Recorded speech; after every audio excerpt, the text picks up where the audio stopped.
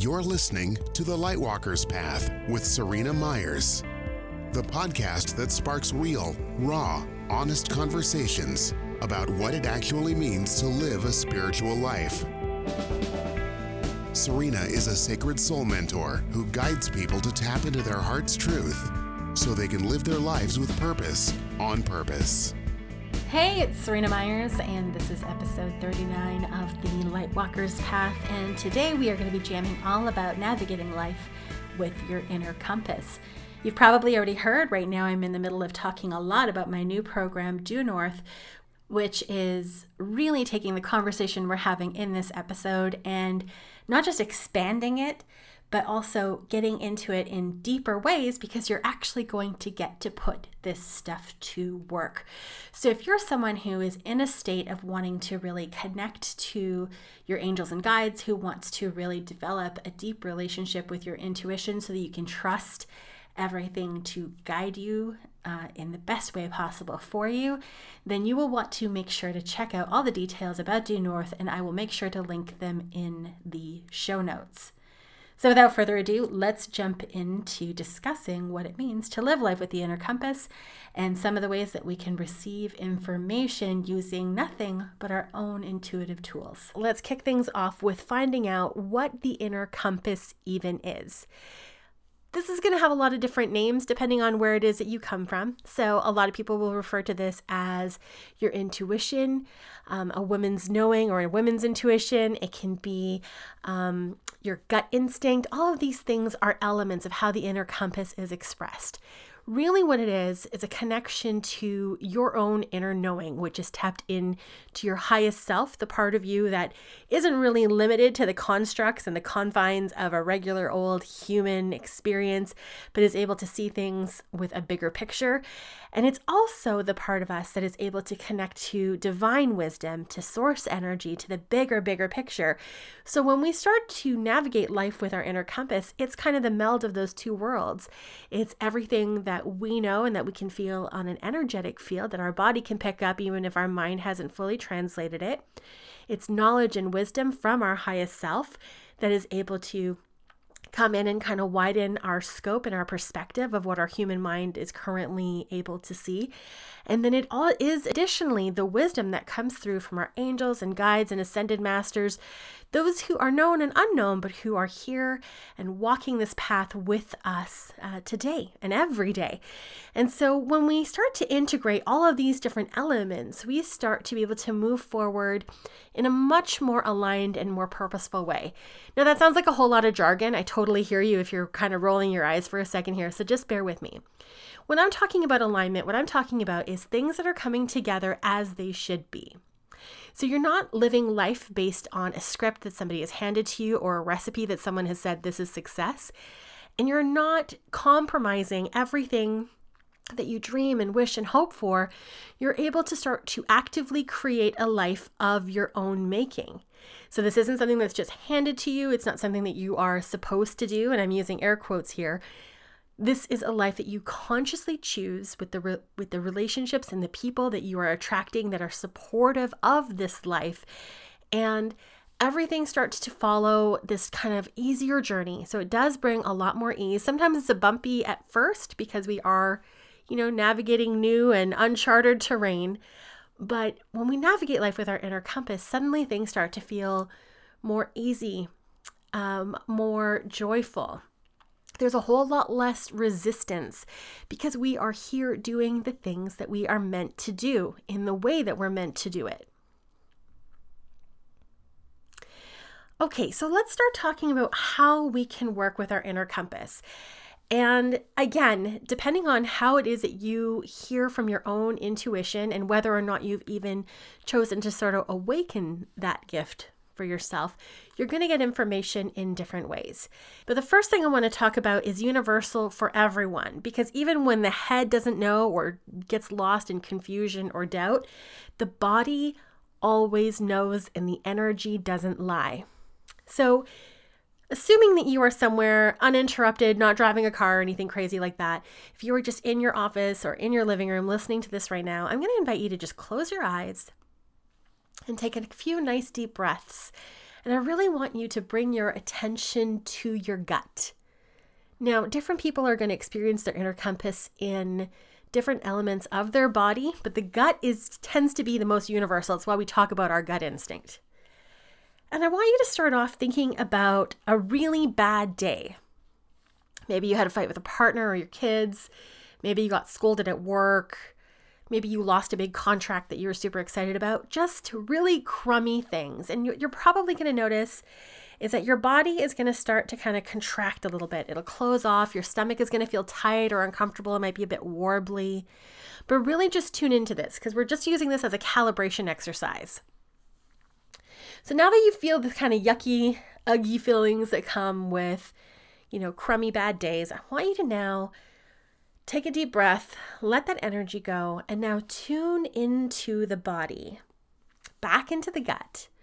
And start thinking about your best day ever, or think about something that you're really grateful for and make it really vivid and visceral. So replay it in your mind, make it brightly colored, and what were the smells, what were the sounds, really make it tangible for you. And what you're likely noticing is that there is an expansive feeling that's taking place. Everything is opening up a little bit. And if you had any lingering stuff going on from when you were thinking about the bad day, it's probably not there anymore. Like your tummy probably feels really good. Everything's really wide and open. This is your inner compass expressing itself. This is your barometer. So you know now when things are, maybe warning signs or they're not the right way to go. There will be that cue from the body, because even if the head is getting lost in the excitement or is feeling like kind of seduced by an idea, even if the head is on board, listen to the body. It doesn't lie. The energy doesn't lie. So if you feel that contraction, if you feel things start to close in, that is your inner compass saying, that's a big no. Whereas if you have this idea, you tune into the body, and no matter what the head is saying, particularly if it's feeling maybe doubtful and it's going, yeah, but what if you start finding yourself getting lost in the what ifs, but everything else in your body is open and expansive, that is a good sign that this is a good direction to go in. And so regardless of if you have woken up to any of your other intuitive gifts, because everybody has them, this is probably the easiest way because everybody's got a gut, everyone can tune in, and you don't have to get stuck in the whole, I'm not psychic, I'm not intuitive, or whatever. Any of the stories that you may have told yourself over the years, none of that matters because you can do this. You can just feel into the energy. And so you can see how having something like this is such a wonderful little barometric test for whenever things are presented to us. So it could be a new job. It could be a potential romantic partner. It could be the trip of a lifetime. It could be so many different opportunities that you are at this crossroads of, do I go left or do I go right? And when you can use the energy as your guide, which is really flowing in with the wisdom of your higher self and of your guides and of your own just innate knowing, you start to be able to make these decisions with a lot more confidence, a lot more clarity, and they become a lot more fun, I gotta be honest. Now, if you are one of the skeptics in the crowd and you're hearing this and you're like, yeah, okay, Seryna, so I have these like physical reactions in my gut when I think about things that are good or bad. That's all awesome, but how do I actually trust in this? And that, my friend, is a tricky position to be in because I got to be honest, everyone gets into this place. Even me, I have been working with my cards for like 25 years and I still have these moments of, did I make this up? Is this in my head? Do I really know this to be true? This is the hard truth of this. The only way to know is to do. The thing about trusting the inner compass is that until you start to put it into action and to start getting some results or some validation that you were on the right track and that these were the right things to do, it's impossible to know. This is not something that we can really just do with blind faith because we're human, we're in this reality, and we do have a tendency to question and to want to know more. I totally get it. Here is what I would actually suggest is almost like a loving challenge for you if you're finding yourself in this place. Commit to 30 days. Every day, wake up and ask your guides to give you the signs and symbols that you need to help you navigate life in the way that is most aligned for you. and then see what unfolds. And when you're presented with this crossroads, you can ask your guides for help, and we're going to get into some tools that you can use, or you can just use that energy exercise where you're tuning into the gut and seeing where it leads you and using that. And just do it for 30 days just to be able to see what kind of results you get.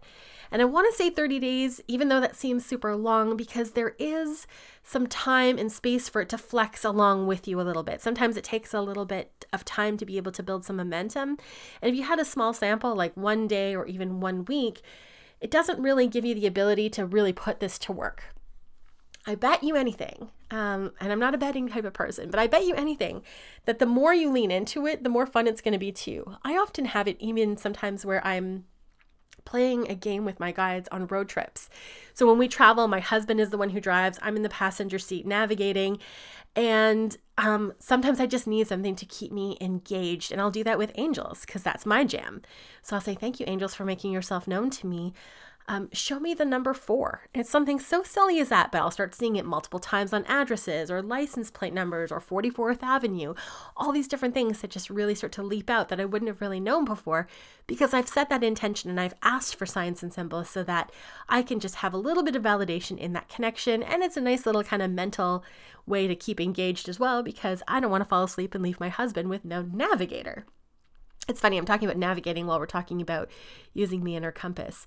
I'm actually hopeless without GPS, if I'm totally honest. The inner compass is the only one I actually know how to use. I would be lost in the wilderness. Now, when we're talking about working with the inner compass, I would be leaving a huge part out if I also didn't talk about the clairs.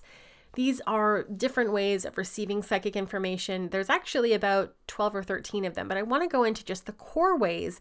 And before you're feeling or tapping into any kind of resistance saying, yeah, but I'm not psychic, allow me to say this. These same strategies that psychics and mediums and angel messengers will use are the exact same tools that you can be using to dialogue with your inner compass. It might seem a little bit far out, but just kind of trust me on this because when I started to learn about this, I really knew I was clairsentient because I'd been feeling energy ever since I was a small child. But I really thought the other stuff was actually something else entirely. I didn't realize just how commonplace these clairs are. So I feel like I would be leaving a huge part out if I didn't get into them with you today. So we're going to start off with sort of what things are, what we assume they are, and then how they actually play out for the everyday person. And let's start off with clairvoyance. So clairvoyance is the gift of psychic sight. With clairvoyance, there's often an assumption that we're seeing things with our eyes open, playing out in front of us as though it's like 3D, like any other kind of thing that is in our physical space, when oftentimes that's not what it looks like at all. Clairvoyance just means that your guides or your highest self is using visual symbols to be able to get through to you. The majority of the time that I'm doing clairvoyant work, my eyes are actually closed. And sometimes I don't actually see really clear figures. I won't be able to get all the details, but I could tell an idea of whether something is masculine or feminine or how big or small it is. And so whenever we have that feeling of what is it that we're going to do next, we can tune in and close our eyes and look for signs. So some people might see, for instance, a traffic light. And if things are like, yes, this is a hell yes, do this, you might see a traffic light and the green is just shining beautifully. But at the same time, if it's a big no, you might see like the red light going on a traffic light. You might see those big red X's that someone would get when they got the answer wrong on Family Feud. It doesn't have to be with your eyes open. It doesn't have to be really palpable, but it can be signs and symbols as opposed to maybe like a movie playing out or a memory playing out in front of you. So the symbology, and we're going to get into that a little bit near the end of this presentation today, becomes a really big part of it because you do need to sort of form your own dialogue with spirit, your own kind of like secret key code where you're able to decipher the messages. Now, clairaudience is the gift of hearing, the psychic gift of hearing. And again, a lot of that assumption is that we hear like a being standing behind us, whispering in our ear, telling us what we need to know. And oftentimes that's not what it looks like at all. Clairaudience is one of the big ways that I receive information, and I've got to be honest, I could count the number of times that I have heard with my outside ears on one hand. Typically with clairaudience, I hear within my head, which oftentimes it even sounds like my own voice, and that made it really hard to be able to discern whether it was my intuition speaking or my guide speaking, or whether it was, in fact, just something that I was making up on my own.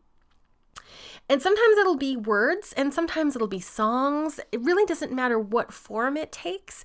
Once again, it's going to be just something that you're hearing, and you're often hearing it inside your head, not with your external ears, despite what you may have seen in Hollywood movies. I've touched a little bit on clairsentience. That is psychic feeling. So I often get it right in the guts, and I can tell whenever something tragic has taken place or when something bad is about to happen. But you can actually recognize this one probably easier than any of the psychic gifts. So if you think about the time when you've walked into an office and there's just like a super tense energy, and maybe someone had just had an argument in there, or someone had just been fired, or when you go to a club and the energy is really intense. It's not just that there's a lot of people, it's not just that the music is really loud, but there's almost like an overwhelming energy that happens from everybody's collective energy being in the same place, amplified at the same time. You are probably experiencing clairsentience on the regular without actually knowing that that's actually what's coming up for you. And then the last one I want to just kind of briefly touch about, because if you are coming from any sort of skeptical frame of mind, this will be the one you're going to have the hardest time with, and that's claircognizance. So claircognizance is psychic knowing. So you're not seeing anything, you're not hearing anything, you're not feeling anything, you just know something to be true. This is one of the ones that shows up the most for me when I'm working with my inner compass. I just kind of trust it because it's been playing out with success for me for so many years that I've stopped questioning it. But if this is a new stage for you and you are kind of feeling a little iffy about, the believability of all of this, it is likely the one that is going to be, let's be honest, like the trickiest one to fully buy into. Here's the thing. Whether you're doing the gut test, whether you're using these gifts, or whether you're working with tools like we're going to talk about at the end of the presentation, whatever you're doing, if it's working for you, is exactly right. There is not a one-size-fits-all approach to connecting with your intuition and working with your guides. There is literally a gajillion ways. They're so individual as much as there are for each person who's here on this planet. So whether you've read about it in a book, or you've seen it on a YouTube video, or you've watched it in a movie and you're like, I'm not getting information quite that way. If you are getting information, you've had it confirmed, you're making these steps forward, they feel really good, they feel really aligned, and everything is working, then don't fix it. It is good as it is. So often, particularly in the early stages of our intuitive development, we get lost in the should-haves, or this is the right way. And it's really just a distraction from us claiming our gifts and claiming the ability to do this work. So if you can just kind of park your skepticism, accept that, it might be a bit clunky and it might take some time to practice before you get super good at it, just know that however you're doing it is exactly right. So I hope that cleared some things up for you and that it dispelled some myths, because I always like to refer to the myth of the chosen few. These gifts are going to be experienced by literally anyone who is open to using them, and they do get deeper and stronger and better with practice. And so if you are looking to cultivate some confidence in the clarity of the messages that you receive, you really do need to put this stuff to work. Remember, the only way to know is to do. And so if this is something that you would like to explore further, either one-on-one in mentorship with me, or if you would like to instead join duenorth, make sure that you reach out and get in touch. This is not something that you have to do all by yourself, and you can not only expand what is possible for you when you're working with someone in this type of work, but you're also able to make the journey a whole lot simpler and easier and gentler, because you're not having to figure it all out as you go along. All right, that's it for this week, my loves. You know where to find me if you want to have the conversation. All of the links that I'm referring to are going to be found in the show notes. Have a beautiful rest of your day.